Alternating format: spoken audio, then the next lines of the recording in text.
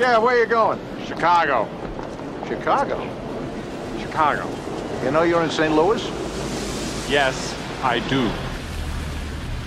Why don't you try the airline? It's a lot faster and you get a free meal. If I wanted a joke, I'd follow you into the John and watch you take a leak.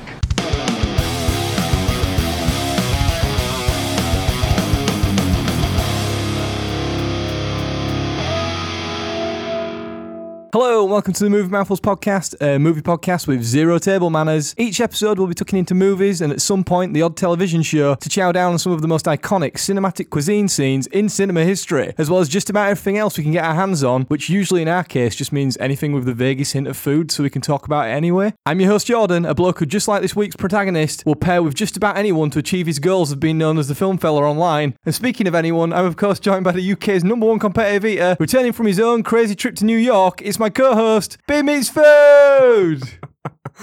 That was a good intro. You nailed it this week. How long did it take you to come up with that line? 2 weeks since you've been away.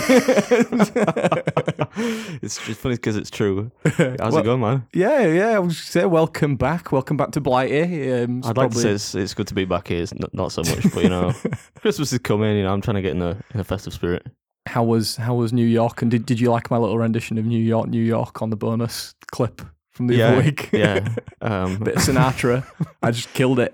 It's funny you should say that because the introduction to my first video is actually like a little parody of that tune. Much better than your rendition, but fair enough. Yeah, it was. I mean, I would like to say it was enjoyable. It was just like lots of. I'm not going to get my violin out and say, it was such hard work, but it was quite intense. The plight of beard. Yeah, so it's nice to be back and just take a few days of to not eat tons of food.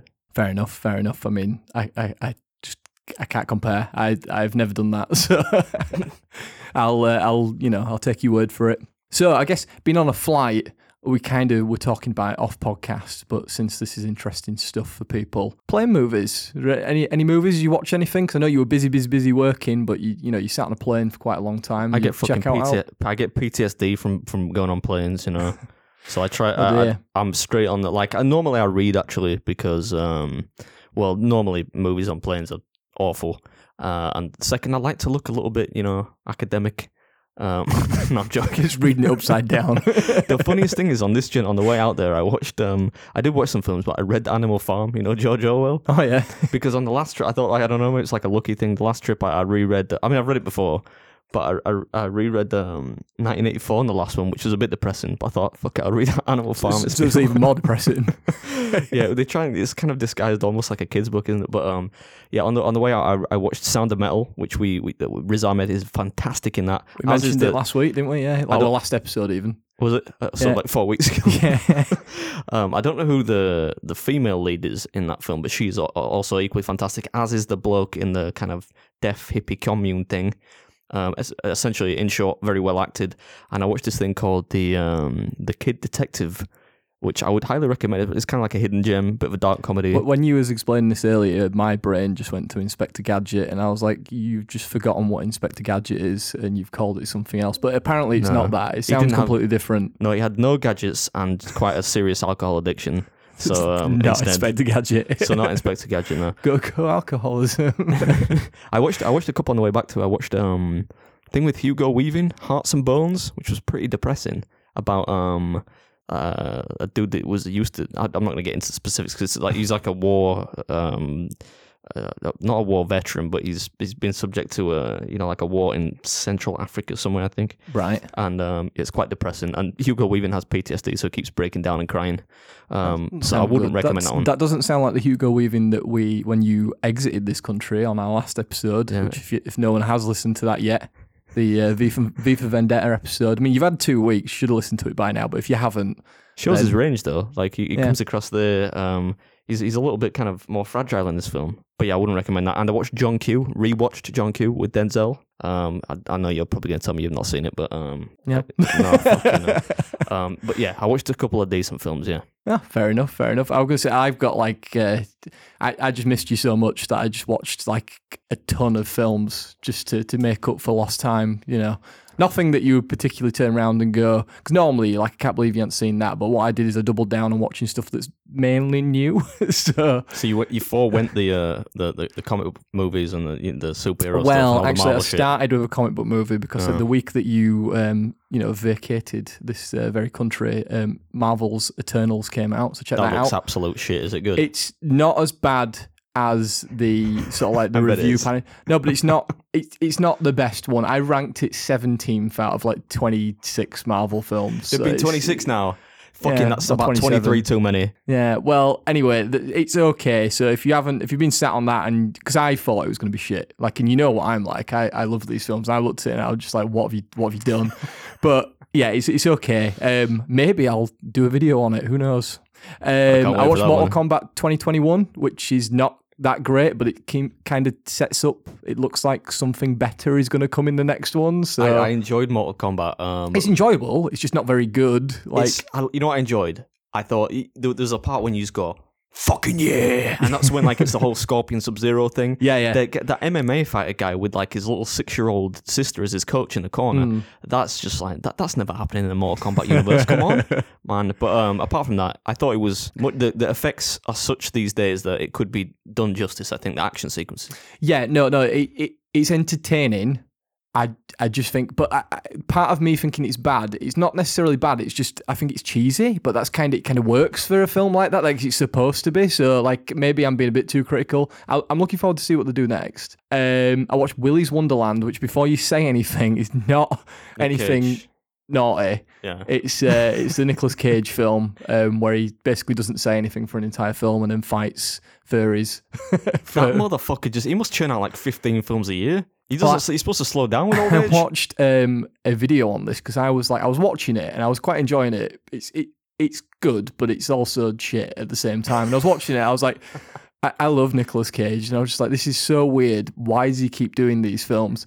So I looked it up, and apparently because he was in loads of debt with like the IRS or whatever, like a few years ago, he's basically just taking on anything. So any paid job, he'll just do it. Like we could write him, like he could be you in a Beard Meets Food movie, and we could probably get him on board. Just get Josh to do the cinematography, and maybe. we could actually, like, I think that'd be a great proposal. Like, I don't know. From the days of Con Air, his career took a bit of a turn around that whole Bangkok Dangerous era, you know, and the motherfucker was in everything. I'm swearing a lot because I've still got kind of jet lag, so I'm still cantankerous, but it still sounds good. I'll put it on the maybe pile. You should give it a watch just because it's stupid. What you shouldn't watch, and I've done it for you, and you just don't need to, and I'm sure you wouldn't anyway because it's you, and you'll be like, oh shit. But Home Sweet Home Alone, which is the remake of Home Alone on Disney Plus, it's terrible, guys. It's got some really good people in it, and it's just shit. It's got like Rob Delaney in it. It's got the kid from Jojo Rabbit, not the main kid, but his mate who's the little cute like Nazi kid in it. The what? Yeah, that sounds strange unless you've seen Jojo Rabbit, but it makes sense. But yeah, it's got good people in it, and they've just doubled down on trying to make it's modern, but they've tried to make it like Home Alone, but it's still set in that universe, and it's a continuation. It's just like none of it makes any sense. It's just shite. Don't bother. Don't watch it. I wouldn't have bothered. I'll be honest with you. I mean, you make Home Alone, like even Home Alone 2 was stretching it, but The it was first still, two it were was, good. It still had Macaulay Culkin. After that, they just cash cowed it into Yeah. VHS tape only, Yeah. releases, which were a bit shite. Yeah, I'll forgo that one. I watched Red Notice on Netflix, which is that new one that's got Dwayne Johnson, The Rock, as most people know, Gal Gadot, and Ryan Reynolds. You've got a little bit of a thing for Ryan Reynolds, don't you? I love Ryan Reynolds. Yeah, I know. But you were watching it with your tissues on the side. And Call me. But yeah, it's okay. It's just okay. It's literally like any other action film that Netflix have churned out. Like they churn out 2 a year for the past 5 years that they've been doing it, these big budget ones. It's okay, worth a watch, but that's it. I then watched Good Ghostbusters Lord. Afterlife. How many fucking films are we doing? I'm just going through. I watched Ghostbusters Afterlife, and this is a little plug. I put out a video this very evening, so by Friday it'll have been out a couple of days. can watch My it thoughts on Ghostbusters Afterlife. And I thought I was going to wait for you to fall off of your chair because I've made a video. Go watch it in glorious 720p. It's 1080p actually. But yeah, they're all short. I've made nice short reviews because I'm not a professional reviewer. I'm not going to go on about all Get on fancy TikTok, shit. son, and do like a little daft dance while you're doing it. Dance in front of it. Yeah, no, it's short, but not that short. It's like 3 minutes. It's easy. It's digestible, and I'll say no more because you can go check that out. Yeah, find go out watch what that. I thought. I And should then probably go I watch finally myself. watched Matrix Revolutions because the new one's coming out, and I've not seen the third one, so it's not that good, is it? I watched the first Matrix and I didn't really. I was like, eh. First one's good, second one's all right, third one not great. This fourth one looks good, but I love Keanu Reeves, so we'll see. Yeah. And then I also watched Sound of Metal because you mentioned it last week, and it wormed its way into my brain. It was like, why the hell have you not watched this yet? So I watched that. Cool. And yeah, that's it. Yeah, sorry, I just rattled through them. I just thought I'm just making up for all the lost time. I got 2 weeks to myself. I churned out that little bonus episode just to tell people where you'd gone and why we'd abandoned them. And then it's like, yeah, I'll fill the void with some films, Well, you mostly well and truly shite filled films. it there. You absolutely packed the void full of Shite. miniature bite-sized reviews. I finished it with a good film though. I finished Yeah. it with Sound of Metal, so that's okay. But I guess we should probably get on with this episode since I've probably talked for too long. What is it that we're talking about this week before we dive into it? Today we are doing planes, trains, and automobiles. But hey, wait! There's no food in that. Hang on about it. There is some food, little bits of food, but there's also food that was in the film that is no longer in the film. So as we always allude to, they're not always the most famous or iconic cinematic cuisine scenes. This one is kind of like the polar opposite because it would have been, but they were never in there. So we're going to talk about that. So should we jump into it? Let's give me that sweet, sweet riff.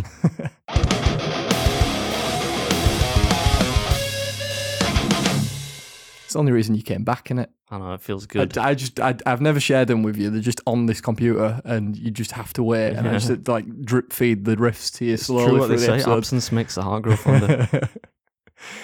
So yeah, Planes, Trains and Automobiles, the 1987 John Hughes classic, which, surprise, surprise, I thought I'd seen and I hadn't. So I'm just going to own up to it now. Not Yeah. seen it before, but it was good because I really enjoyed watching it. It's a really good film. It's really fun. And we don't have Thanksgiving over here, but the other reason we've picked it is obviously because for any of our US listeners this week, you'll be traveling up and down and across the country for hundreds of miles to visit your grandma in a different state or whatever and have turkey and cranberries and whatever you guys Unless do. your grandma lives in the same state. Well, obviously, I'm not suggesting you move your grandma to a different state just so you can do the movie trope of traveling across the country to them. But yeah, that's why we picked it. It also, Beard wouldn't let me pick another comic book movie. I was going to suggest we do Spider-Man. Yeah, of course you were. For a bit of synergy, because obviously the new one's coming out, so we might do it for that week instead. Who knows? I'll force him into it. But there's a Thanksgiving scene in that. But we're doing I this wanted one. to, for the record, I wanted to do Scent of a Woman with Al Pacino, because that does actually have a Thanksgiving meal scene in, which is quite, I mean, it's a great film, but, I think we have to something compromise light. somewhere. We're somewhere between the kind of TikTok generation and like, the Jimmy Stewart generation. So I'm somewhere in the middle, and We'll come back to it. We can always come this back is to a it. good middle ground, I reckon. Also, it's partially set in New York, so that's the other theme. Like you've just come back from New York. I came back on a plane too, not Yeah. a train, partially on an automobile. Yeah. Because I landed in Manchester. So yeah. Fair enough. So yeah, they're all the reasons why we've picked this, and we'll go into the food stuffs later. But since you've been away, I hope you're not too rusty, but can you explain to our listeners what this movie is all about? This should be a piece of tea ready. Essentially, Steve Martin, who a lot of kids these days probably don't know because he's not been that active of late. But Although it's quite easy to recognise him because he just looks the same from 1987 all the way up to about he's 2010. yeah, he was like the 1980s and 1990s Paul Rudd. You just never Yes. seem to age. He looked like 40 from the age of 20, but then never looked any older. But anyway, he's was he a salesman or something? Or for some reason he's on the road with his family. He works in New York for a marketing company, and he lives in Chicago. Yeah. And he essentially in short, the film is about him trying to get back to his family for Thanksgiving. He's promised his wife he will be there no later than, I think he says 10 p.m. the same day. Yeah. But, a blizzard kind of comes in. Naturally, all the flights get cancelled. And he doesn't make it back, let's say, as planned. And hijinks ensue, as they usually... I think I say that every week. There are some hijinks, there are some kind of like obstacles. the catchphrase. Yeah, that have to be overcome, and it's essentially a travel buddy movie, right? Because he meets John Candy's character, who's a little bit like Uncle Buck, but he just plays a bit of a dude, style character, and it's about the two of them kind of crossing paths, sometimes by design, sometimes by chance, and essentially making their way back to their respective homes, hopefully in time for Thanksgiving. Did I do that justice? That's pretty accurate, and they use planes, trains, and automobiles to do it. They should have got a boat in there, I think, at some point. Just to make that was the sequel. Planes, trains, automobiles, and boats.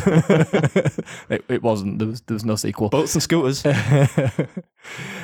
So yeah, we've mentioned it before. We've obviously done Uncle Buck a few episodes back. So this is obviously a John Hughes classic, obviously of fame from The Breakfast Club and Ferris Bueller and Did he Home do Alone. Harry and the Hendersons? The The weird... the Sasquatch thing. Yeah, I'm not entirely sure, but it feels like his kind I'll of bet you $1 million area. he did. If I had $1 million, I don't. I'll bet you like 100. I don't know. Yes, Steve Martin, as we've just mentioned. So if you don't know who he is, he was in like the Pink Panther remake. He was in Cheaper by the Dozen, for anyone that does remember that. Father of the Bride, LA Story. Three Amigos. Three Amigos, the list goes on. John Candy, obviously we've mentioned before, but Uncle Buck, Cool Runnings, etc. Do you want to name any more? Before I've named the titular two, but is there any others that you want to mention? You like that, didn't you? You like it when I do like little catchphrases and Can we stuff? get matching t-shirts that say titular 2? Can do if you want. That could be our tag team name. No, I could probably name more, but I'm not going to. There's quite a lot of cameos in this, and when we get to the facts section, there's a bit of an explanation as to why some people that you would recognise and be like, oh my God, they're in it, and then they're in it and they're gone within like seconds. There is a reason for it. It's not just because there were cameos, but we'll get to that. Can I mention one thing? Because I thought this might excite you a little bit. Oh, go on. Given that I know Jurassic Park's your pretty much favourite film Go of all on, time, man. right? I know where you're going. Did you notice that the hotel concierge, probably wouldn't call him that because it's a fucking booted old hotel, just an attendant, is the dude. He's actually one of the foodstuffs in the film, technically, because he gets eaten by the T-Rex in Jurassic Park. Correct. So, yes, one of the people I was going to mention, you've got Martin. You've got Martin Ferrero, who's the second motel clerk in the credits. And yes, he plays the lawyer Gennaro from Jurassic Park. Well done. Keen eye there. The blood-sucking lawyer.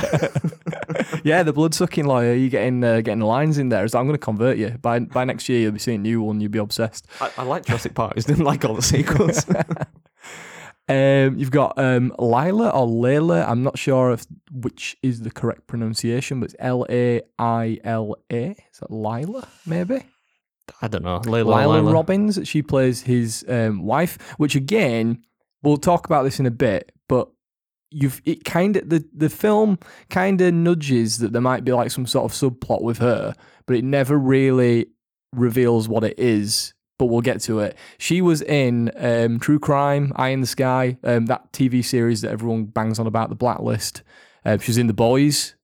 She was, a little link to one of our previous episodes, she was in both the original and the new TV series for The Equalizer. So she must have had like a reappearance or a reoccurring role where she came back when they redid that.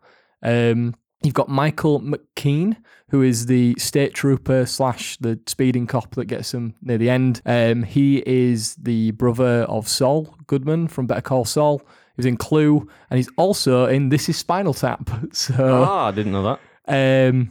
Obviously, you've got Kevin Bacon at the beginning, who is just he's credited as Taxi Racer. There is a fact to do with him. I don't know if you know anything about Kevin Bacon. Not in general. Before you say that, yeah, I was down the pub with him last week. Yeah, good but lad. In relation to this film, if you don't, then I've got an interesting fact for you. But he was in Tremors and Footloose, obviously. Don't forget Hollow Man. Yeah.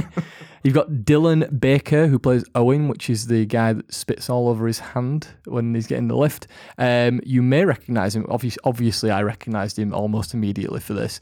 He played Dr. Kirk Connors in Spider-Man 2 and 3, but never turned into the Lizard. But obviously, we got that later on. He was also in a more recent film, Selma, which is about like the Black civil rights movement as well. Yeah. Martin Ferrero we mentioned, and then you've got Larry Hankin, who I recognised as well. He is credited as Doobie/taxi driver, and he is from the TV series Friends. He plays Mr. Heckles, but he was also in Breaking Bad. So I don't watch either of those. I mean, obviously I've seen episodes of Friends, but yeah, I'm not a big fan. right, okay, so you know what time it is? Yeah, you've got the jingle at the ready as well. Maybe. What if I've deleted it? What are you gonna do? Fucking knock you out.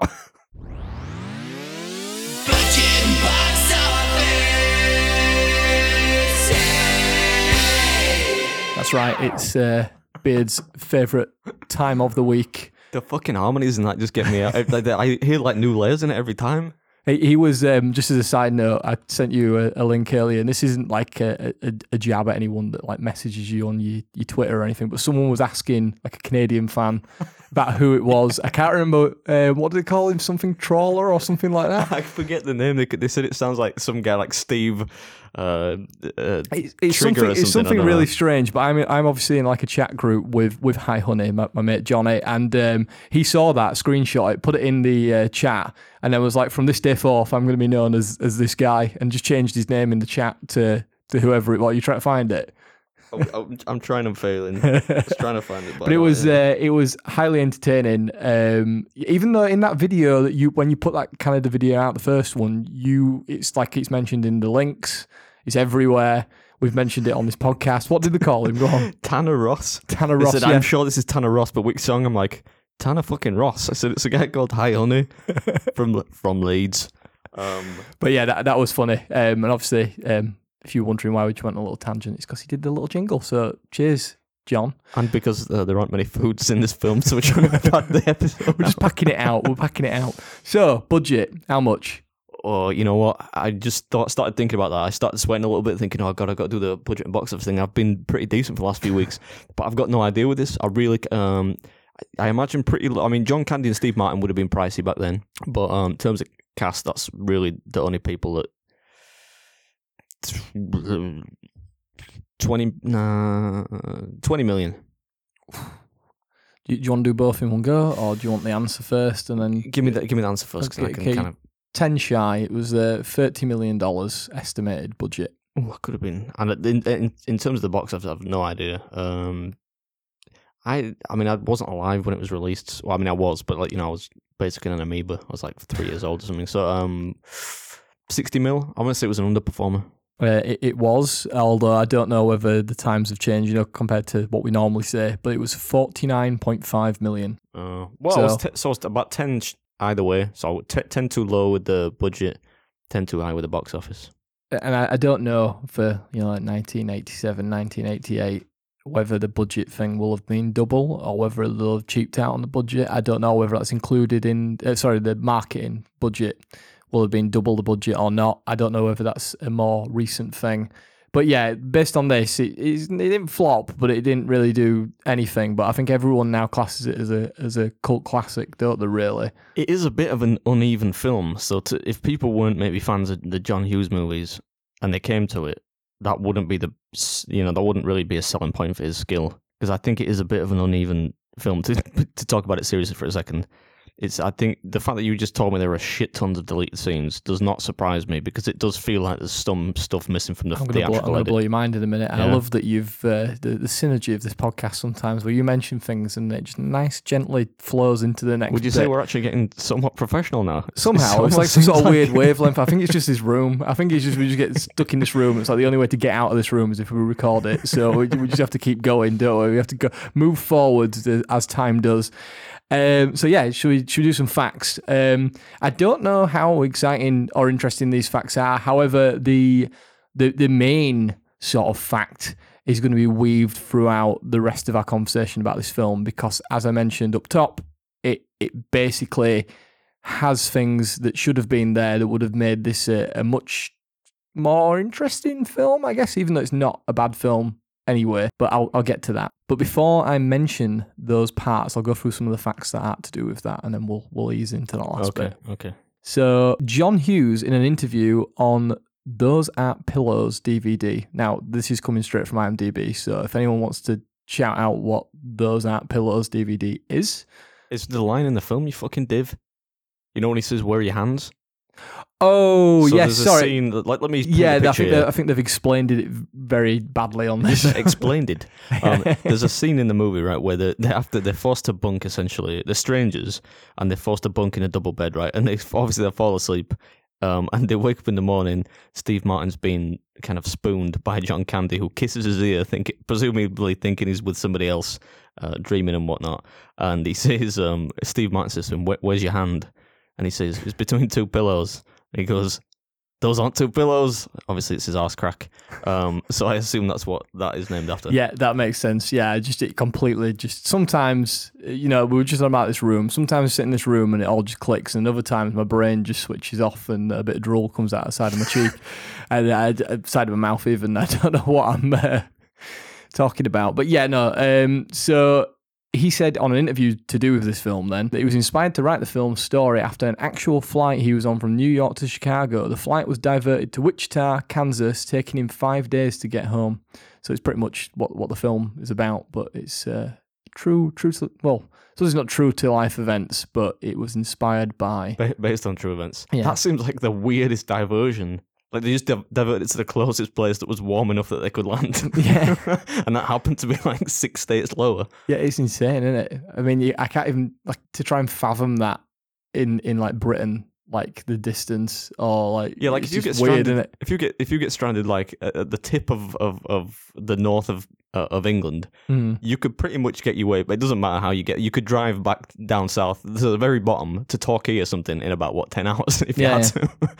Not so in America, no. No, it sounds horrendous. The marathon car rental scene, which is obviously a favourite of many, is exactly 1 minute long from the time Steve Martin starts his tirade to the time the attendant ends the scene.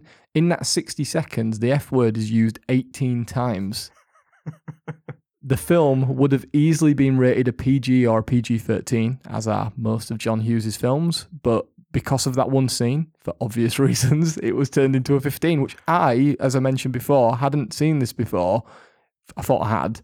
I was watching it, and then that bit just came out of nowhere, and I thought I got some sort of weird copy of it. Like, I'd rented it off of Amazon Prime, and I was like, what the hell? Is this like an uncut version? But no, it's the real version. It's just that they had to put that scene in, and it sticks out like a sore thumb, doesn't it? I feel like weird, the movie wouldn't... Of all the things that were cut, you could do that whole scene with I mean, I get it, right? It explains how mad he is at that point. He's at the end of his tether. As like, I don't know, my granddad would have probably nobody says that anymore. But I get it. But it just like in the rest of the film, there's not really that much cursing.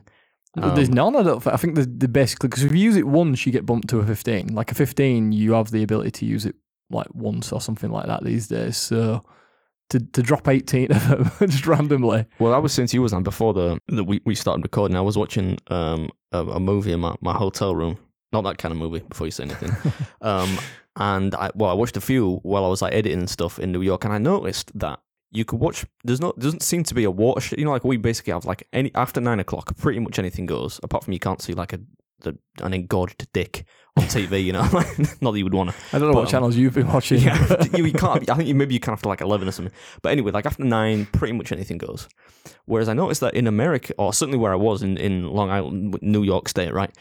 The movies would change, right? So you could still, like, so I watched Con Air, for example, part of that, which obviously I've seen before many times. But they can show the graphic violence even at like 8 o'clock. So the part with Billy Bedlam, if you remember, like they're kind of like fighting in the luggage area of the plane, right? Yeah. You know, the famous the cargo put the bunny back in the box scene. Yeah. And then they have a fight, and then Billy Bedlam gets impaled on this pipe by Nicolas Cage, the aforementioned, and it's all right to see this bloody pipe sticking out of the bloke's chest, but then like when they come to cursing, you know, they'll overdub it, you know, like they'll literally overdub things. So if they're gonna say I'm really pissed off, they'll be like I'm really ticked off. And obviously, it's like badly dubbed, and it is the actual original actor. But I'm like, why can you show graphic violence, but you can't say like the word piss? But that continues way after 9 o'clock. I watched on a plane, on an Etihad plane, going to Australia. So I stopped at Abu Dhabi and was coming, like it was the second leg of it. So it was like the 16 hours from there to Sydney. And I watched 3 billboards outside of Ebbing, Missouri. Yeah, that's it. I was trying to remember the rest of the title, but I watched that. I watched the entire film thinking that I didn't click, and I was watching it. I was thinking all the swearing had been dubbed over, all of the curse words, any kind of vague semblance of like blasphemy as well, like anything. So it was a very strange film, and I was like, "Oh, this must be why everyone's talking about this film, because they've done it in such a way that it's just a bit weird." It's really good, like obviously it's really impactful and sad and dark, but like they've done it in this really weird sort of happy-go-lucky kind of way. Yeah, and then I got off the plane and I was speaking to my partner's dad who'd been on a different flight, same direction obviously, and he was like, "Yeah, no, I watched that one, and yeah, no, the swearing all the way through, it's great, isn't it?" And I was like, "What?" It's like, because he'd flown on like either a European or Western airline, whereas I'd flown on one that's from like the Middle East, so therefore they'd just like sanitized the full thing. Yeah. It's so strange. It's a strange experience, but yeah. I don't remember ever watching anything when I was in America that was like that, so I wouldn't have known, but that's interesting. So you're allowed to show graphic scenes of violence, but you can't swear. It's not even the word piss, which I don't even think is swearing. If I say piss, like I'd say that to my 6-year-old nephew, I'd be like, piss, you want to go for a piss? Yeah, it's just part of the vernacular now, isn't it? It's what we all say. Yeah. You'll quite like this one, being the fitness person that you are.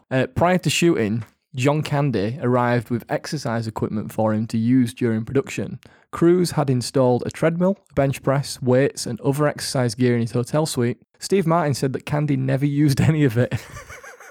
Why did they install it then? Well, he asked for it. So he like, I don't know if it's like an elaborate John Candy joke or what. They have a request, like, I want all this shit, but I'm not going to use it. Yeah, he just didn't use any of it. So, yeah, strange. Speaking of John Candy as well, and we mentioned before John Hughes, and as you can tell I'm padding this out a little bit now, but in Uncle Buck, the exact same type of freeze frame happens in Uncle Buck at the end of that film as it does at the end of this film. It's almost pretty much the same tight-lipped grin, just the same expression, everything. Obviously, he's just wearing different clothes and he's in a different, well, he's outside in one, he's in the hallway in a different one. But it's the same. There's a mustache in this one. Yeah, that mustache, man. That mustache. It looks like he's been drinking like chocolate milk and then he's just like left it there. It's brilliant. Let's see what else we've got. Oh, this is quite an interesting one. So director John Hughes was known for staging improv moments during like actors in order to capture genuine reactions. So since he was not satisfied with the Owen scene, as we mentioned before, the guy who played Kurt Connors in the Spider-Man films, he privately instructed Dylan Baker to wipe spit into his right hand just before shaking hands with Steve Martin's Neil Page character. Steve Martin was not expecting this, and his disgusted reaction to shaking Baker's saliva-slathered hand, that's a weird sentence to read out loud, the film crew reportedly exploded in laughter as Martin ran off to wash his hands immediately after the encounter, and Hughes got the reaction that he wanted the whole time. You could tell that was pre-COVID, right?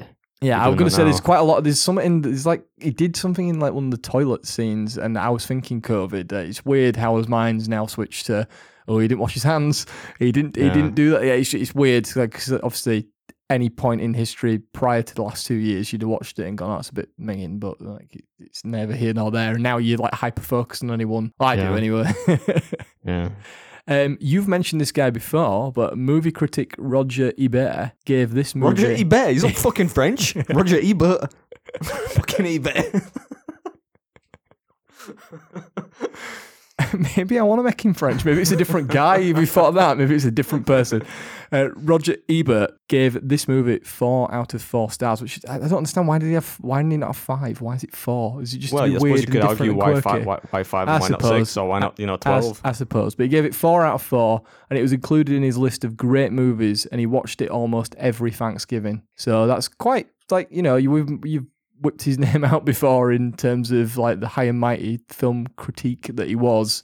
He's the guy. If you ever look on a reception section, of a Wikipedia article about a film, he's the guy that people respect above all else. He's not you kind of bottom of the rung, Mark Kermode or people like you and me. He knows what he's talking about. Roger Ebert. Roger Ebert sounds I feel kind of sounds like a cross between like a cartoon anthropomorphic bear or like some weird porn star. We should probably move on from that one. Right, so we'll go to the final bit that I was mentioning, the final fact, the big chunky juicy bit, fact. the juicy bit, the interesting bit that's going to sort of flow throughout our talk for the next 20 or so minutes about this Fucking film. hell, 20 However minutes. long we want to talk about it. So John Hughes shot over 600,000 feet, so 180,000 meters of film, almost twice the industry average. The script was also twice the industry standard originally. It was 145 pages. The film originally was rumoured to be a 3.5 hour long film, and basically they had to cut it down to 2 hours. They cut it down to 2 hours, and then the studio wanted further cuts, so they took out another 30 minutes. This means that the removed footage and the deleted scenes for this movie are actually longer than the movie itself. It's interesting. I don't disbelieve that either. Like I said, it does seem very uneven. And why? There's no need to make a movie 90 minutes, especially if it's that kind of movie. If it's a John Hughes film, I mean, they could do at least 2 hours there. Come on, man. Like, I would've don't committed quite to 2. understand why they were sort of filmed by committed into chucking out another half an hour. It's weird. He says that allegedly the footage is a complete mess, and it would take months, maybe even years, to put it into any kind of like discernible order so that you could like watch it. Oh. It's locked away in a Paramount vault, and according to Hughes, it's most likely deteriorated now and would not be watchable. However, apart from one clip that lives on YouTube that we're going to talk about shortly, which I don't think you've seen, which would be weird for you, but you might watch it after once I've explained it. Yeah, because it's actually quite a good scene, and it's one of them where you watch it and you're like, that could have easily been in the film. However, it's also, what's that weird phenomena where some people think Nelson Mandela was in prison, other people don't? Do you know what I'm talking about? Yeah, they call it the Mandela effect, don't they? That's the one. That's the one. Yeah, that would make sense. That would make sense. But you know what I'm talking about, where some people believe one thing, and I think it's actually was not about him being in prison. It's some people thought he was dead before he was actually dead. Right. Okay. So R.I.P. Nelson Mandela, by the way. Yes. In this instance, this film does have a version of it that does include that scene, and it's mainly for TV. So because on TV, like you've just mentioned, I look at all of this just all linking into itself all nicely, like we planned it. We didn't. You were talking about like swearing and stuff. So obviously they have to take out the F-bomb scene. So because that other scene survived and it's on like the DVD and the Blu-ray cut now, when it's on TV, this film, if it's before Watershed in the UK or if they don't have it in America for the swearing, they put the scene back in. So there will be some people out there that'll be like, oh, well, that scene, like I was looking at the YouTube comments for it, and people were like, oh, I never knew that this were a deleted scene. And there's other people like arguing the toss that it's like, yeah, it's a deleted scene. But yeah, I paid for a rental version of it the other day and it wasn't in it, and I had to like check this out after.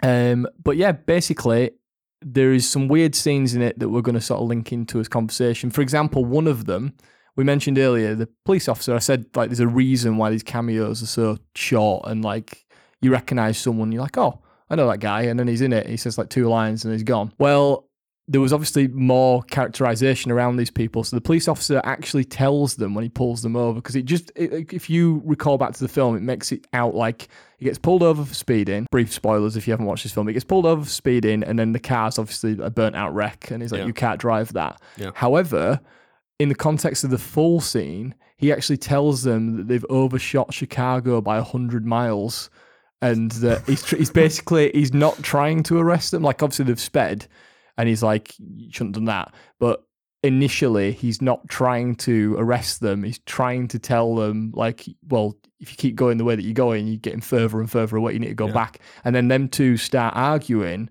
and because they start like a fight outside the car, he then arrests them. All right, okay. So, like, there's stuff like that. So you were saying that this film doesn't feel like it does. Yeah, that one kind of makes sense, but the film doesn't feel like it flows properly because there's very purposeful cuts that have happened in it where it cuts out full mass amounts of dialogue. Like, I think on the plane when he first sits next to him, John Candy's character, obviously you've seen him a couple of times, and then it's supposed to paint this picture that this guy like loves to talk, a bit like someone else, and.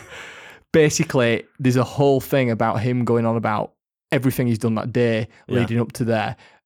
which is referenced in the hotel room where Steve Martin's character, when he gives him that big speech where he's like, oh, anecdotes are anecdotes, and it's like a really soppy thing. That kind of comes out of nowhere. It kind of makes sense because obviously the version that we've seen, you can still tell that John Candy likes to talk, but what he's actually referencing that you haven't seen is that there's that full bit that's just been cut out of him. I don't think it really needs it though. I mean, I wouldn't have done that. Potentially not. It's just, I thought it was interesting, like, from a film editing perspective. In summary, there are lots of cuts in this movie. It is self-evident when you watch the film, if you know anything about filmmaking, or even if you don't, there are lots of cuts. What's the next fact? There's no more facts. We can move into just general chit-chat, and then we'll talk about the food stuff. By the way, I should mention that I've seen this film before, but Mrs. Beard had not seen it, so she just, when I rewatched it last night. Did you have a go at her as well? Yeah, I was, but she spent most of the time laughing, not at the dialogue or the performances, just at how much she felt she was similar to John Candy. Naturally, I agreed with that because she snores. She's a terrible driver. She eats all the time, like John Candy does in this film. But, her heart's in the right place. So a mum isn't, a wife isn't dead because she doesn't have a wife. And I'm not dead because, I would be, I don't know what I'm talking about. But you know what I mean? Like, she's very similar to John Candy in this. Apart from she doesn't have a mustache, or she does, but it's just, she's blonde. So it's kind of fine lip hair. So it's not got out of control yet. Jesus, you're not going to be able to record next week. She's going to have done you in, and now I'm not going to be able to carry on the podcast. like most of the population of the world, she doesn't listen to this podcast. So. Ouch. Right, should we move into just talking about the film for a little bit, and then we'll roll into food stuff from there as well? Yeah, I feel like we've been going fucking ages. How long have we been going? Too long.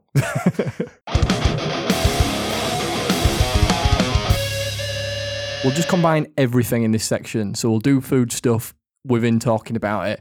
Right. The weird, it's not really a fact, so I didn't put it in the facts bit, but the other strange cameo in this is obviously Kevin Bacon that just appears at the beginning and races him for the taxi. Yeah. There is a strange connection between two John Hughes films here, and I don't know whether you clocked it at all, or whether you've ever seen the rumors. Get to the point now. So just get to the point. I want to go home. So basically, the rumors online are that he's playing his character Jake Briggs from the John Hughes movie She's Having a Baby from 1988. However, it can't be true because in the film, when Neil rings his wife to tell her that he's delayed and that he's basically with John Candy's character, when he's talking to her, she is watching that film, even though in reality this film, as in Planes, Trains and Automobiles, came out the year before. She is watching the John Hughes film within the film, and you can hear the dialogue. Things, man? Where do you get this from? IMDb. Yeah, I thought that scene was quite good. Like, I didn't think Steve Martin doesn't look like much of a runner to me, and he seems to keep up with Kevin Bacon quite well.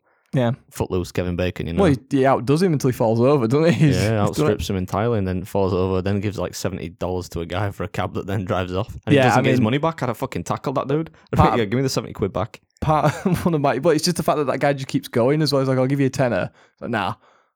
Give you $20. Nah. All right, I want 50. And then it's like, surely if a guy will give me 50, then you would pay 75, wouldn't you? And he just gives him it anyway because he says no. And he's giving him 50, and then he's like, "Oh, fine, yeah, I'll give you." It's like, no, just stop at 50. Very, very strange. But I mean, I don't know. You were just in New York. Did you get a cab? Did you even bother with that? I wouldn't. I think flipping near Manhattan, man. I just got in my car, my rental car at the airport, drove down a ways to Long Island, Massapequa, and I was all the way from all the hectic shit there. We would be amiss if we didn't mention any and all food that was seen in this film. It looks like they're eating spaghetti and meatballs when he rings his family the first time, although it all looks like they're eating different things. It just looked weird. I'm just mentioning it. There's no point to that.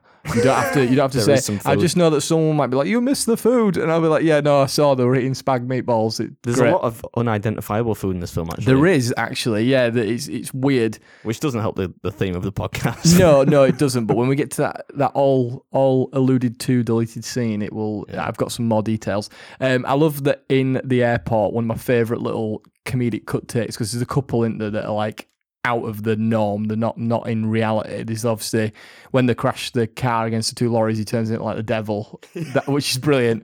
But my favourite one is in the airport where it does a little cut to John Candy basically replicating his face and the cabbie door from when he sees it. He's just like this really kind of like cute, derpy kind of like smile. I know no one can see that. I've just done it, but like it's just, it made me giggle. That was the one bit where I was like, they could have done the flashback. They could have shown the footage that they just filmed, and instead they put a cabbie door like in the like it just worked. I liked it so much. The part that I liked there it was pretty much the introduction of Del, of John Candy's character, is when he said, "Oh, let me buy you a hot dog and a beer." He says, "No, thanks." He says, "Oh, okay, how about a hot dog?" He says, "No, how about a beer?" And then he kind of waits a little bit and he says, "Slurpee?"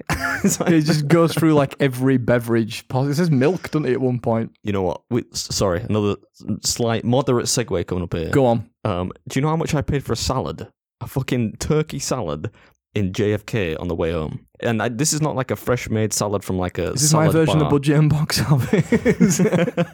It was no jingle. It was like, imagine you go to WH Smith's or Boots or something, you buy a pre-packaged salad. Mm-hmm. It wasn't tiny, but it wasn't large. Mm-hmm. I would say it's probably a 300 to 400 gram at most salad. Okay, right. Turkey. You're good at this. You're good at describing food. It's almost like you eat it all the time. Some chickpeas, cranberries for no reason. Okay. How much do you reckon that cost me? In fact, it was about 380 calories. Okay. I'm going to say $18. It was exactly $18? More than this guy, man. He surprised me this week. You had your ready breakfast It's pretty good. I was just a random. I thought it's going to be something obscene. I was going to say 15. And I was like, no, that seems too conservative because it sounds mental, whatever you try to describe. Like 15 quid or 14 quid? That's expensive for us. I mean, I don't really like salads, but I wouldn't pay that. Obscene. Anyway, what were we talking about? In the airport, did you notice it was reading some Canadian like porno book? It's called The Canadian Mounted. No, I didn't notice that. Because obviously John Candy's Canadian, which I thought as well with him offering a hot dog and a beer and stuff. He's like, Canadians are... look, if you are Canadian and you're listening and this is wrong, I'm sorry, but like world renowned, you're supposed to be like the politest people in the world. So like John Candy being Canadian, I don't know if his character's meant to be or not, but... He's just like super nice. He talks a lot, but he's just super nice. Like all he wants to do is just be friendly, which kind of links into his plot, I guess, that you find out at the end as to why that is. Yeah. Yeah, and I was going to say, one of the things that I pointed out, we didn't really mention either that his character is basically a shower curtain salesman. So when he introduced himself, so like Neil's like, oh, I work in marketing. And I thought kindred spirit to me personally, because that's what I do. He looks like he's a little bit more, let's say, higher echelon than you.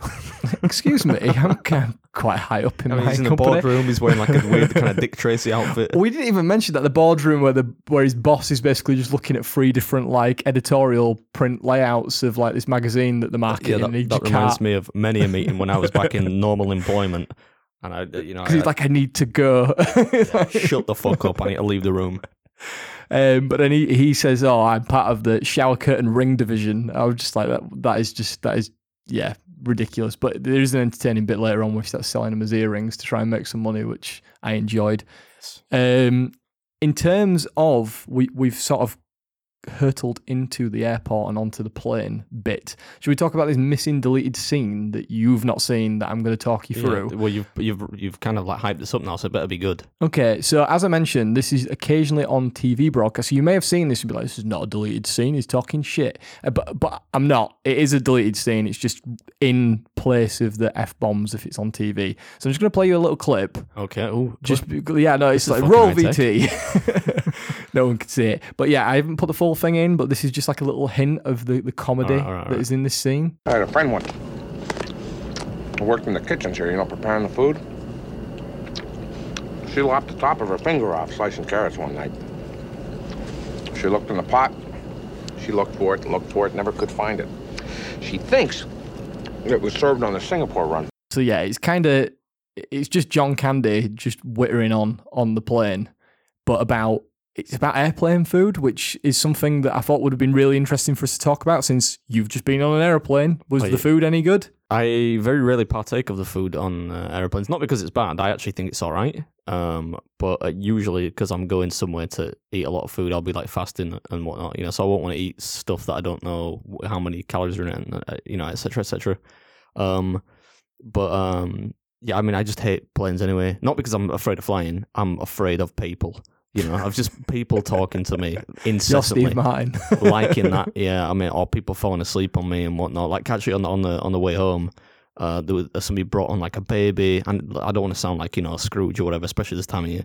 Somebody brings on a baby. There's a dude with an assistant's dog next to me, which obviously he needs. I'm not having a go about that, right? But I just did think for a split second, I thought you're a terrible person. But I'm thinking, oh my god, this baby's gonna be crying the whole way home on the night flight.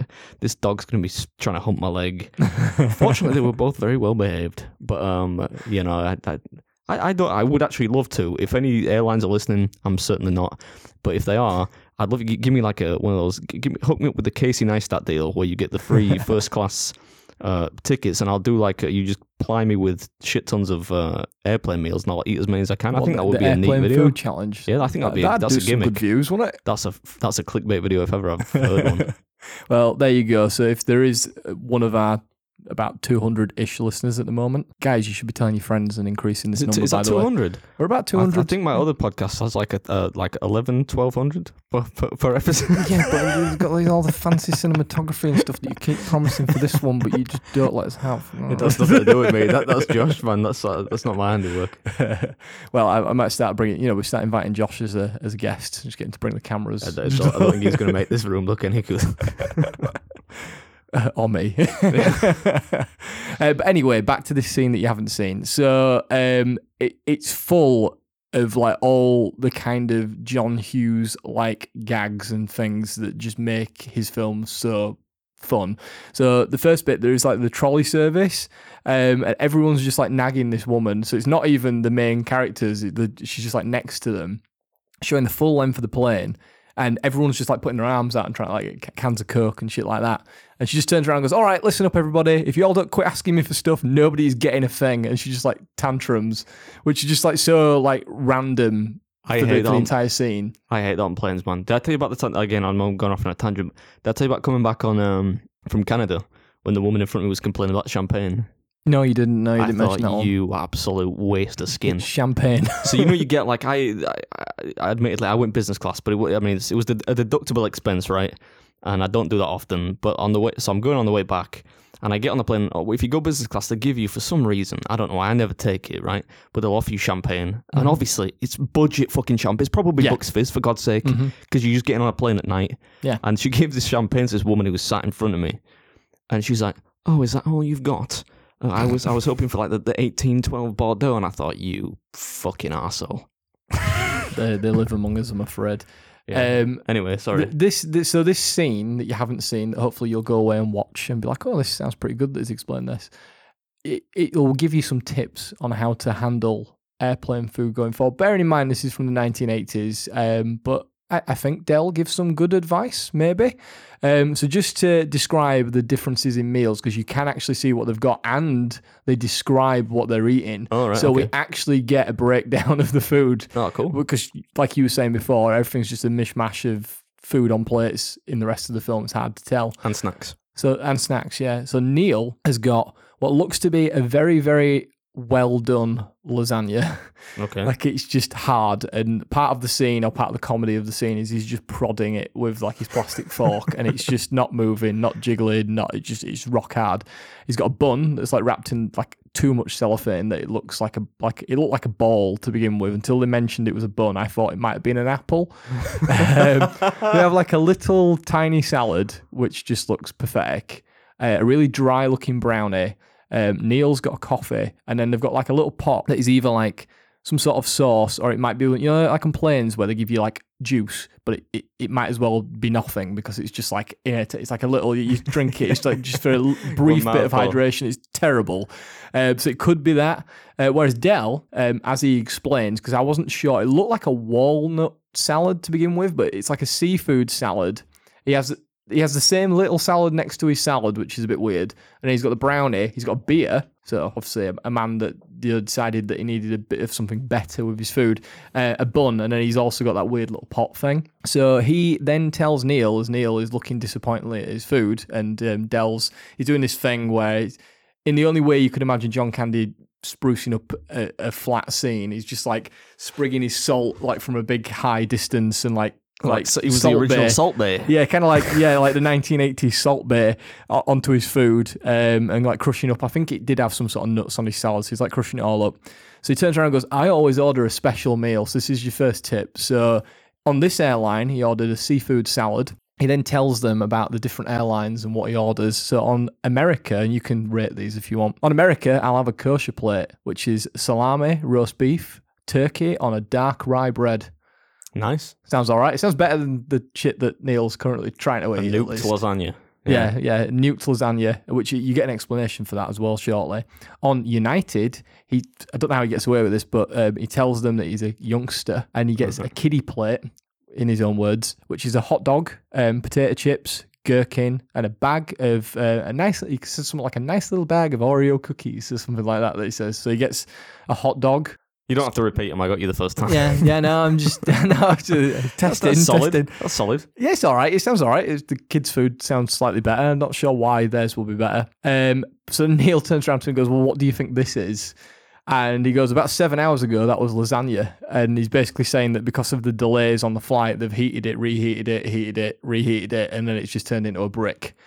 And then he tells the story about his friend who worked in the kitchens, who chopped a finger off with the carrots, which we obviously just played the clip for. And then after that, he just proceeds to be the Del from the rest of the film in the sense that he's just doing stuff that just pisses off Steve Martin. Generally irritating and would irritate most It's people. like he turns around and goes, if you elect not to proceed with that, I'll gladly take it off your hands. And then he takes his lasagna off him because he won't eat it. And then he's like, do you want the bun? And he's like, oh no, I don't want the bun either. So he takes the bun. But then there's an old bloke. It's the same old bloke, obviously, that's sat next to him in the scene that you see in the original cut. But he's like deaf. So he keeps trying to offer this guy. So John Candy's trying to be like nice and offer this old man like the food, but he doesn't hear him, and he's like, oh, do you want the bun? And he's like, no, this flight is fun. Like stuff like that for ages. But the whole scene, even though like I'm not doing it justice by explaining it, like you should go watch it on YouTube, but it's really funny. Like it feels weird that it was cut out, and you can see where it was cut out in the original film as well. Like you were saying that you know where it's come from. The way you're describing this to me sounds like it actually just sounds like it's a good scene. Whereas the scene with many fucks in it is not. It's kind of like, I mean, it's a good scene, but it's not really. It's memorable. It's a memorable scene. Memorable. It doesn't seem like as in keeping with the theme of the film as what you're telling me. This basically makes it a PG-13 film, and the other one turns it into a 15, and for no reason. It's strange. The final bit as well is. He goes, like you were saying about people sat near you and like being a bit irritating sometimes. Neil goes to eat his brownie because he says, no, I'll eat that. And the woman in front puts her hair over the back of the seat and it goes into his brownie. So John Candy turns around and goes, I guess you're not going to want to eat your brownie now. Do you mind? And he just takes his brownie as well. I'd totally do that. And then he gives half of it to the old man. It's funny you should say that. Somebody tweeted, I think they tweeted me or sent me a message on Instagram the other day. They were on a plane and somebody put, it was a man who has long hair like me, and he put his hair over the back of the, it was longer than my hair, but it was, he'd put it over the back of it, and I thought, I hope the person behind him is actually like part of his travelling party and it's just a bit of a joke and he's not actually doing that. Because if that was me, I'd be tempted to just jam it into the fucking, the folding table. So when he gets up, that's it, man. Scalp himself. Yeah, it just I feel Steve Martin's pain in that scene. But also, as I was saying, the whole point of mentioning this and part of this episode is that there ain't really much other food scenes. Like there's the diner scene. You can't really tell what they're eating though. It's just the case that John Candy said he looks like he's fucking filming a video on my channel, man. The whole table is full of food. He's a big lad, like. But well, I mean, there's two in this. There's that diner scene where he ditches him, which is what you're on about, and there's a diner scene after they've been robbed. Jesus. I hope the mics pick that up. Probably, but yeah, there's two diner scenes. There's obviously the one that you've just mentioned, where he's trying to ditch him, and you can't really like. I thought he might have been eating steak, but I can't tell. Could be a strip steak or something. Yeah. So if people want to like get all technical with it because this is supposed to be a food film podcast and we've not got it right, then let us know. Shout at us, whatever you want to do. But the first one actually is another one of those cuts. Oh yeah. You're right. I'm just sorry if I keep pausing. Obviously, you may not hear the pauses in the edit because I've got rid of them. But I keep looking at Beard. He looks like he's about to shit himself. Like, do you need the toilet? Are you all right? Can you been hold known, on? I've been known to. No, I'm alright. I ate some hot dogs earlier on. I've listened to your other podcast. I know you. But no, I think I'm alright. I'm getting a bit gassy. That's all. So I apologise. Just try to gas you. me out so that I hurry up. So on the first diner scene, one of those other cuts. So in the trailer for this, so if you go on like IMDb or you just type in this film, like if you're interested, you can look at the trailer. There is a scene where you see Steve Martin eating a slice of pizza. That's not in the film. Okay. That was cut out as another bit where he goes into the shower in that room that they've shared. And like that whole scene of them sharing a room, even though it's funny, it's quite short. It was meant to be much longer. And obviously he mentions about him spilling beer on the bed. Yeah. All of these bits that he mentions are all bits that have just been cut out of the film. And then the next day in the diner scene, they're talking about him going into his wallet to pay for pizza. Yep. And he's like, I've lost $700, like you've robbed me. Based on this, I'm just going to read out what this, according to John Hughes, this is the ugliest pizza ever. So the ugliest pizza ever. So it was supposed to be comedic, this reveal. They filmed it, but we'll never see it.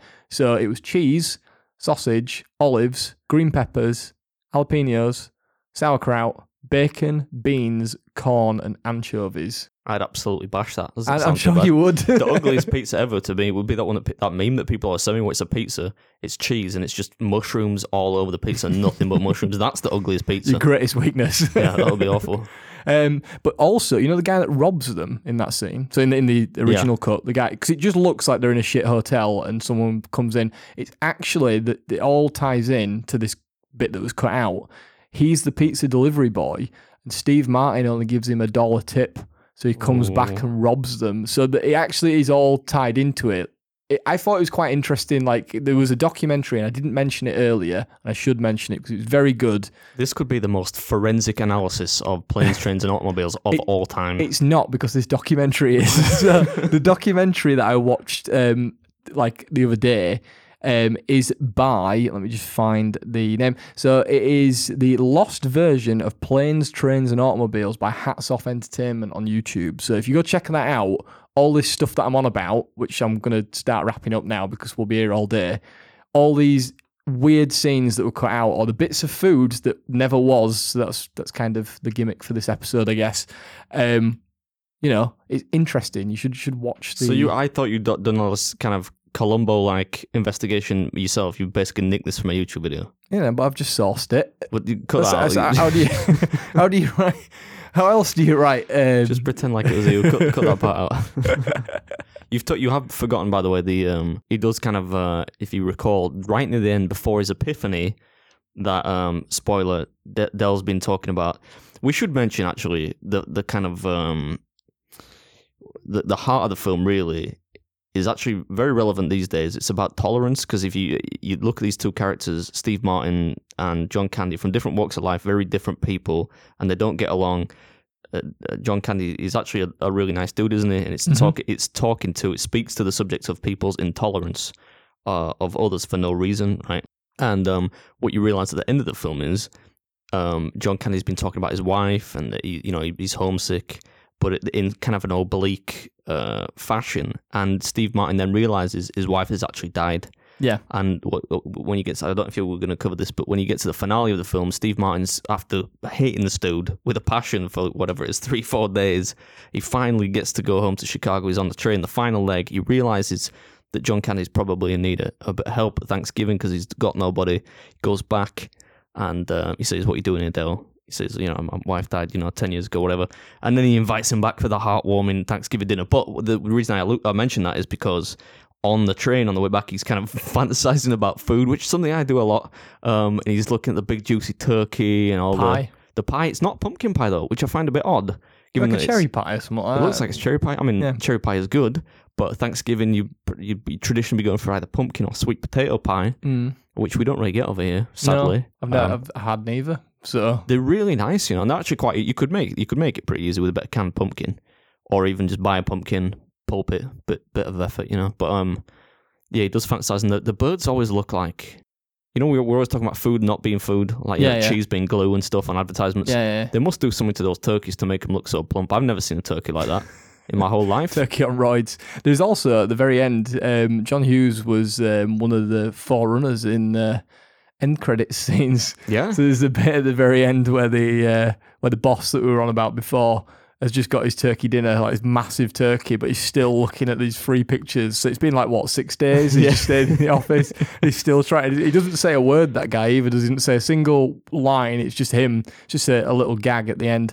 But that was, I think, the original. Before we realised there was this whole deleted scene malarkey, the original thing was just like, because it's a Thanksgiving film and he visualizes his turkey. That scene is another one in the cuts. So the scenes where he's visualizing his family was filmed, and the final scene, the final bit, wasn't going to be the freeze frame on John Candy. It was going to be, presumably because it's John Hughes, it'll have been another freeze frame. But it was going to be around the dinner table, and it was going to do a speech, and they were going to be eating the turkey and the pie and stuff. That's why I was watching the film and it ended. I'm thinking, I'm sure there's a eating scene in this.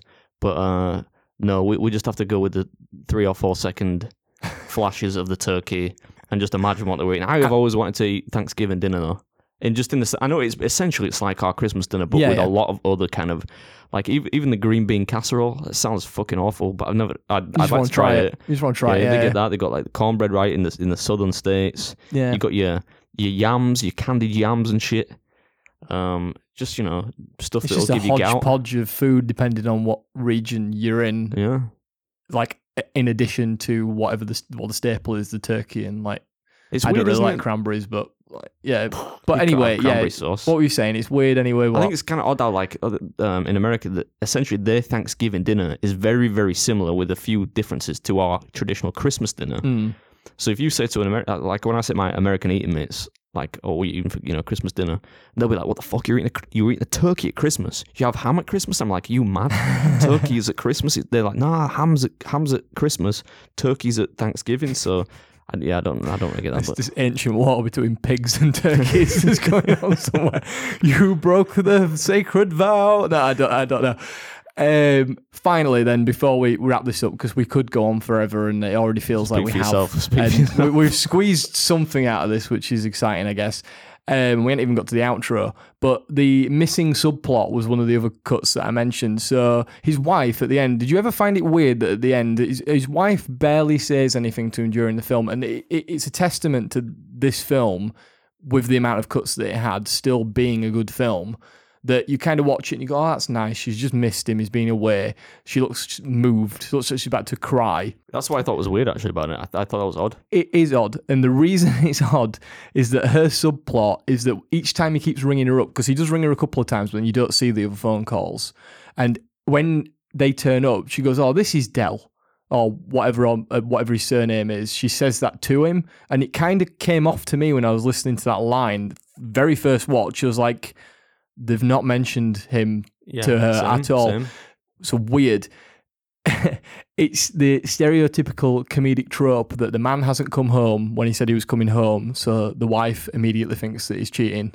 So all the way through the film, the cuts that are missing and the scripts that you can see in that YouTube video that I've mentioned that you should go check out, that documentary, in the script, he's going on about Del, and she's like, oh, I hope you aren't wearing Del's underwear or whatever down the phone. And he's just being like really matter-of-fact, is Steve Martin, like back to her, being like, well, no, why would I be wearing Del's underwear? And why do you want to know so much about Del? He's fine, like, leave him alone. Like, so there's a whole back and forth going on there. So the reason that when they get back home, it's like all emotional and the music like crescendos up and they have that passionate kiss and all that, is supposed to be because she thought he was lying, and that like in any comedy from sort of that era or even now where they do that kind of joke, that was what they were teeing up. But that whole subplot is just gone. And it's just more of like the doting wife that's waiting for her husband to come back, which it still works. But I watched it first time and I was just like, Yeah, like, what's like going I said, on? it's uneven's the best. I mean, it's still a good film with a great message actually about tolerance, especially around Christmas time. But it's uneven. It could have been better. I reckon if there was a way to get the full director's cut, it would be the Schneider cut, the Hughes cut, like 4 hours of planes, trains, in black and white for automobiles. no reason. Yeah, no, that'd be good. Yeah, I'd watch it too. Yeah, and I agree with everything that you've said as well about this film. Like, it has got a good message, and it's just a feel-good classic, even though I've only just watched it. But I will probably watch it again whenever the UK decides to join in on Thanksgiving. which will be Be a never. bit weird. Be a bit weird. We could have something else. I think it's kind of weird though to have something so close to Christmas when It's you literally get. like a month before, and then it's like, oh, we're doing it again. The Yeah, only thing nah, they don't do is forget that. presents, but. I think once a year is enough for me to see all my family. And on that note, should we move to the outro? Yeah, let's.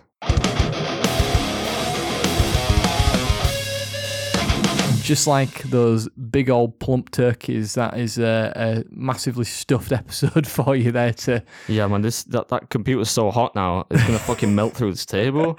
God, man, how long have we go cook for? a turkey on it. Well, we're currently clocked in at 1 hour 10, so Oh, it felt like longer. always feels like longer. So yeah, that is episode 19. Beard is back.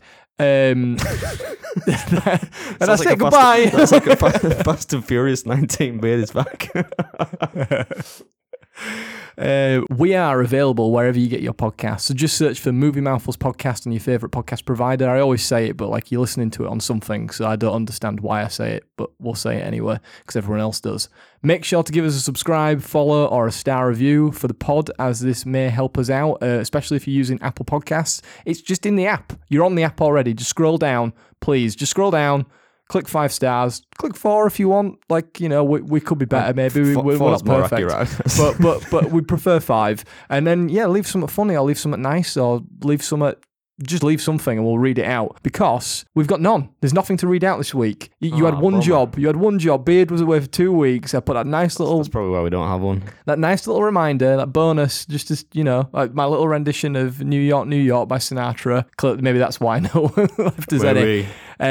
But yeah, if you can leave us a review, that would be nice. It will get us in front of more people. So please do that. We do sort of have a review, but I'll get to that in a second. And it's not a regular one. You can find us over on Twitter, Instagram, and Facebook at Movie Mouthfuls. You can also find myself over on Twitter at @thefilmfella_, and also on YouTube by searching for The Film Fella, where I actually do now do film and TV reviews and all sorts of other stuff. So I've It's only taken at least 19 weeks then.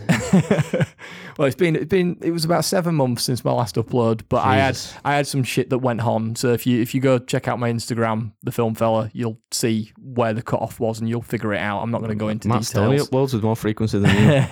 But anyway, I've done a review of Venom 2, or Venom Let There Be Carnage. That is up there. That was the other week. And I've also, just as of before this recording, put out Something to do Ghostbusters with Spider-Man? Afterlife. Oh, Ghostbusters. No, not yet. But we've got some more coming. I've got Last Night in Soho one, with my little shout out about Edgar Wright recognising me and my mere existence I know, on the it's like internet. a God-tier moment. So that's in the can as well. It's a bit late, but you know, entertainment value. Go check it out. You can laugh at my editing skills if you want. And Beard is obviously over at Beard Meets Food on pretty much everything. That's the one handle, right? Yeah, not TikTok or Snapchat, but everything else, yeah.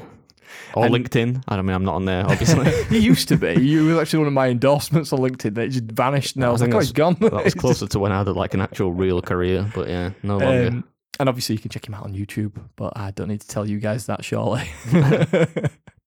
If you fancy sending in any questions or you've got anything that you want to say, you can either tweet us or you can send us a DM or you can email us at moviemouthfuls@gmail.com, which is exactly what our good friend Danny van der Berg in South Africa did. So he sent us an email. Yeah, Oh, I won't do the voice, so no more people accents get after that offended. one, just in case we get cancelled. Well, it's just a South African accent. I mean, Leonardo DiCaprio got to do it in Blood Island? Blood Diamond. Are you comparing yourself to Leonardo DiCaprio? I can do a Is pretty that good what you're South African accent. And actually, I visited Camps Bay once about 8 years ago. Beautiful place.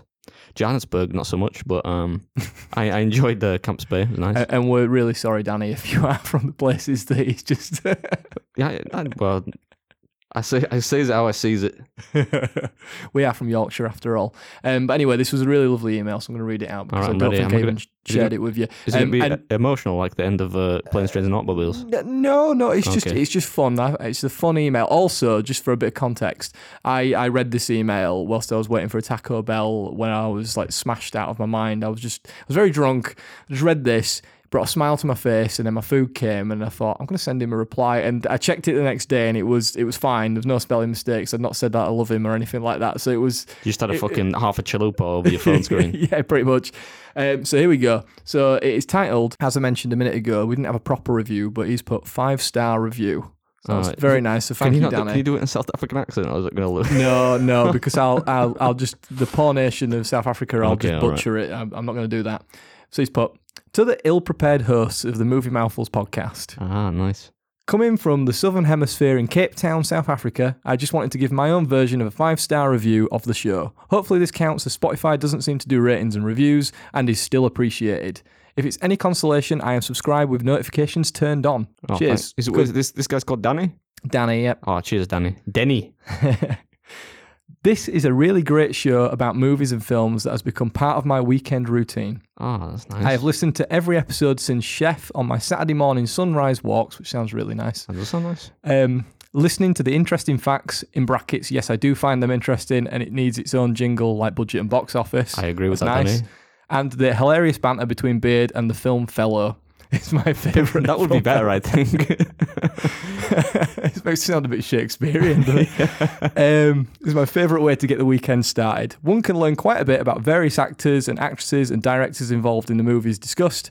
I had no idea before what constituted a box office hit or flop, but the budget and box office segment is brilliant, and I find myself trying to get the guesses correct. Oh, that's nice. In brackets, thinking hard whilst trying not to walk into lampposts.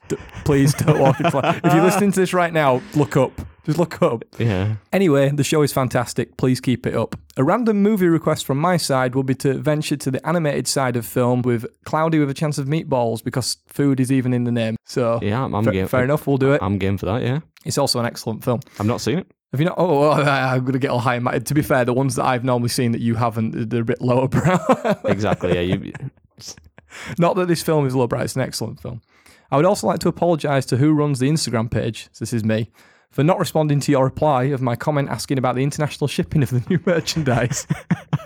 It slipped my mind completely. It's fine, honestly. My bad. Hoping for another t-shirt giveaway soon. We will be doing more soon. It's coming to Christmas. Maybe we'll get a bit festive with it. Who knows? Yeah. All the best to you both with your future endeavours, both inside and outside of the podcast. This is a really nice email. I'm going to cry. Yeah. Eager for the next episode. You guys are awesome. P.S. I would have put 1-star review in the subject line and come up with a lame attempt at humour and sarcasm, but my mind was ill-prepared. Best regards, Danny Vanderberg. Danny Vanderberg, that has made my week. And I realise that sounds like a lot of the things I say in this podcast sound sarcastic, but I'm being very sincere. That actually is a really nice email. Yeah, it's good one. I won't lie. I'm not quite on the brink of tears, but I'm like, oh, if it had gone on much longer, I could have been. Yeah, imagine what I was like. Drunk on the Taco Bell. Drunk waiting for my Taco Bell. I was like, I don't know if I'm crying at this. Am I crying because they've told me I've got to wait half an hour and I'd already paid before they then told me I've got to wait half an hour? Or are you crying because you're eating Taco Bell?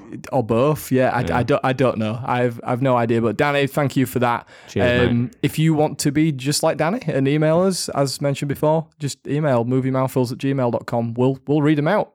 As long as we don't get tons of them, we'll have to split them up into several episodes. I don't think there's any danger of us getting tons. If you want to support us, head over to patreon.com/moviemouthfuls if you wish to do so. I didn't do a shriek. He didn't do a shriek this week. It was really quiet when I did that little bonus episode the other week when I did this. Again, massive thank you to Martin and Scott. Scott actually has a suggestion, which we've already failed. But his suggestion was giving folks a heads up on what the next episode is so that people can watch the movie or show beforehand, because he's not seen some of them, or just so people can do like a watch along thing. I think that's a great idea. We could do that. We could like pick the film now, and then you could like, when you put up this episode, you could say next week we are doing X. Good point. Right. Okay. We'll have a think after this part of the recording is done, and then I will add it in. Yeah. I'll add it in with a bit of jiggery pokery. Or you could just put it on the post, couldn't you? I could just put it on the post as well. I mean, I did message him because obviously what date is it going to be next for the next episode? Be next Friday, won't it? Is it December? It'll be December the. Got to start the mother flipping Christmas films then. That's a good point. Actually, that is a very good point. It will be December the 3rd in the next episode after this one. Well, I think it's time for some Yuletide fun. Yeah, well, we'll have a quick think and we'll stick one in. But yeah, cheers for the suggestion. He also mentioned I'd put on the Patreon. So if you join Patreon, I've mentioned we haven't really figured out what our offerings are other than thank you for the support. We really appreciate it. But one of the things that I put is that we might look into like a Discord server or a Facebook fan page or something, so you guys can. Discord? So, what the heck is that? Discord, like a chat server where people can talk. You can join it if you want, Beard. If you don't want to, if you're too busy, I will join it, and I'll let you cover that. I will be our connection to our fans. But yeah, we'll look into that. We'll sort it out. It's just obviously we're still new to all this. Or I am anyway. If you want to support us and get something for your money, as some people have done, one of my friends actually, without forcing him to do this, wore one of the t-shirts out on a night out. So, Oh my yeah, we days. got some advertising. I mean, he was off his face, so I don't know if it'll have been of a benefit to us at all, but Probably not. he looked good. He looked good.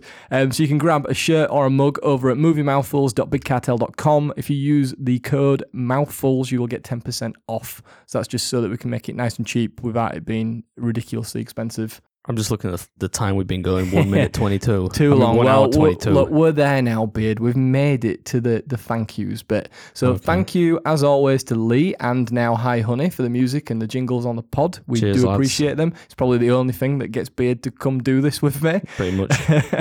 Go check out Hi Honey over on your chosen music streaming service or on his YouTube channel. And finally, a big old thank you to Damon again for all the awesome artwork, which is on those said mugs and t-shirts and on the podcast paraphernalia, I guess. We will be back very soon, but until then, remember to always keep hold of your rental car agreements because you never know when you might need them. And also just don't insult taxi drivers because it'll never end well for you. You got to add to that? Remember to just copy Steve Martin's insult from the intro because it's one of the greatest of all time. If I wanted a joke, I'd follow you into the John and watch you take a leak. I'm going to use that at some point this week. Probably to me. Yeah, ideally. Right, we'll see you next time. Peace!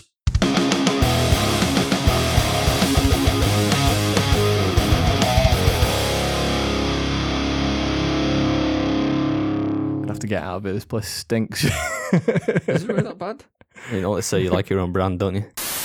And next week we're doing... Green Book. There you go, Scott. That was me. Did you hear that? Green Book. Green Book.